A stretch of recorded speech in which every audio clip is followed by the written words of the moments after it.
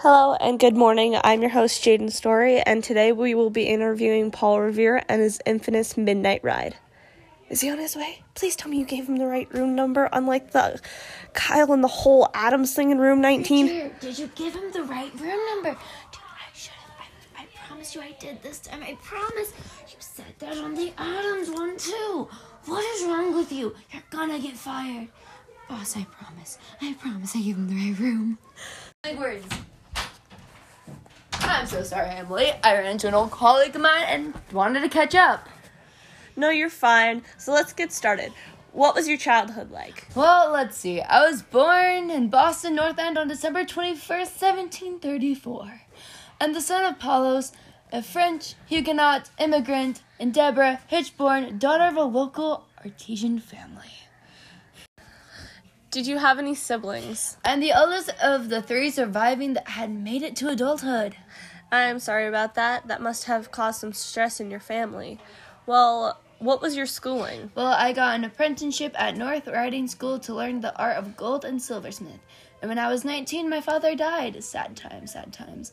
And had left me to be the main provider for my family. 2 years later, I was commissioned to be the second lieutenant in the Massachusetts Army. Wow, that must have been very exciting. Did you ever get married to the woman? Ah, yes. Well, in August of 1757, I married Sarah Orme and had 8 children. But soon after her death in 1773, sad times again. Gosh. I married Rachel Walker and had 8 more children with her. Were you happy with her? Well, yes, very. I loved her, but I still miss my first wife. Well, let's get down to the main part of the interview. What happened with the midnight ride? Well, you see, I had received instructions late that night from Dr. Joseph Warren to ride to Lexington and warn John Hancock and Samuel Adams of the British approaching. Big, important job. So, though the following upcoming battle, me and my family lived in Watertown, Massachusetts. Well, other than that, how did the revolution play out for you? Well, after a while, I retired and left my established copper business in the hands of my son, Joseph Warren Revere, and 2 of his grandsons, though I had a bad few years because of my wife and son dying in 1813. Sad times again, sad times. Seems like you have a lot of deaths in your family. I am truly sorry for that. Well, other than that, I'm glad you're still here, but through all of this, we are going to take a break for a little while. Did you see him? You lost him again? This is why Trin should have fired you last week. That's why she sent you up here, didn't you? Well, she sent me down here, so I don't know. This has to be a prank, right? Or did he... Go find him and call Trin down here. What do you need? I can't find him. Who? Paul! You lost a 5-6 man. How did you manage this? I don't know. Ask your freaking guy that you sent me. I didn't send him. I fired him last week. Who rehired him? I don't know. He got sent to my department early this morning before Paul showed up. I am going to go have a talk with the company, the employees. I will go find Paul. Thank you.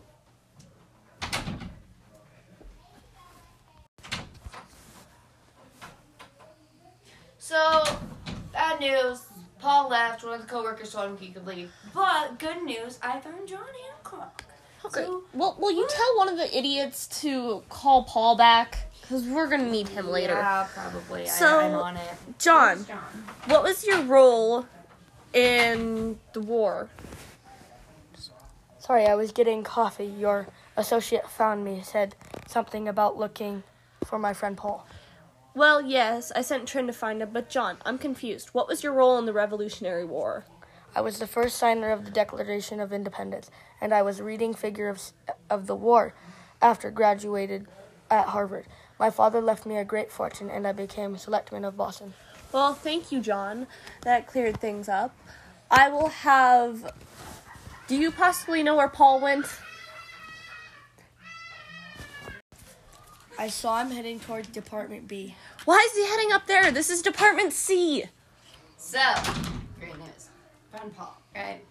Well, I decided to go get coffee, which is in Department B. Why did we have coffee in different places? Whatever, don't worry about that later. Kyle, the one I've been meaning to fire, that I fired last week, decided to send him to Department B. So he should be here in like 5 seconds. We've really got to fire that guy. He sucks at this job. Tell me about it. Oh, sorry, Paul. Come on. I'm going. Welcome, Paul. Sorry about Kyle. That's his name. I thought his name was Brode. Did he tell you his name was Brode? No, he just looks like a Brode. Oh, you're strange, Paul. Well, I ran into your friend John. Oh, how was that? I haven't seen him for decades. he was great. I had him explain what his role was in the war. You know he's the one that helped Adam not go to jail, right? No, I didn't know that. Didn't you say that he was on last week's show? Yeah, but that's Trin's thing. I didn't pay attention to what she was doing that week. I see. But why is she always here with you? Because she's in Department B. I'm in Department C. I send her to get coffee, and I bring her Red Bulls. I see. So, is there anything else you need from me, or do you want John? I had Adam on speed dial. Any Adams. It may take him a decade to get it, but... humor, okay. But, yes. Alright, well, I'll have to cut you short there, Paul. Sorry you got lost so many times. We'll have to fix that problem before we invite you back. No, it was an adventure. It's okay, I get it. But just let me know and I'll call the buddies for you. Sweet, maybe we'll have to invite the whole crew here sometime for the next episode. You might not be able to speak. Well, it would be interesting. We'll have to have, bells. No, that's gonna remind them of the Boston Massacre. Oh, yeah. Well, I gotta go. I have to go All right. make sure there's no war going on. Oh, no. See you, Paul.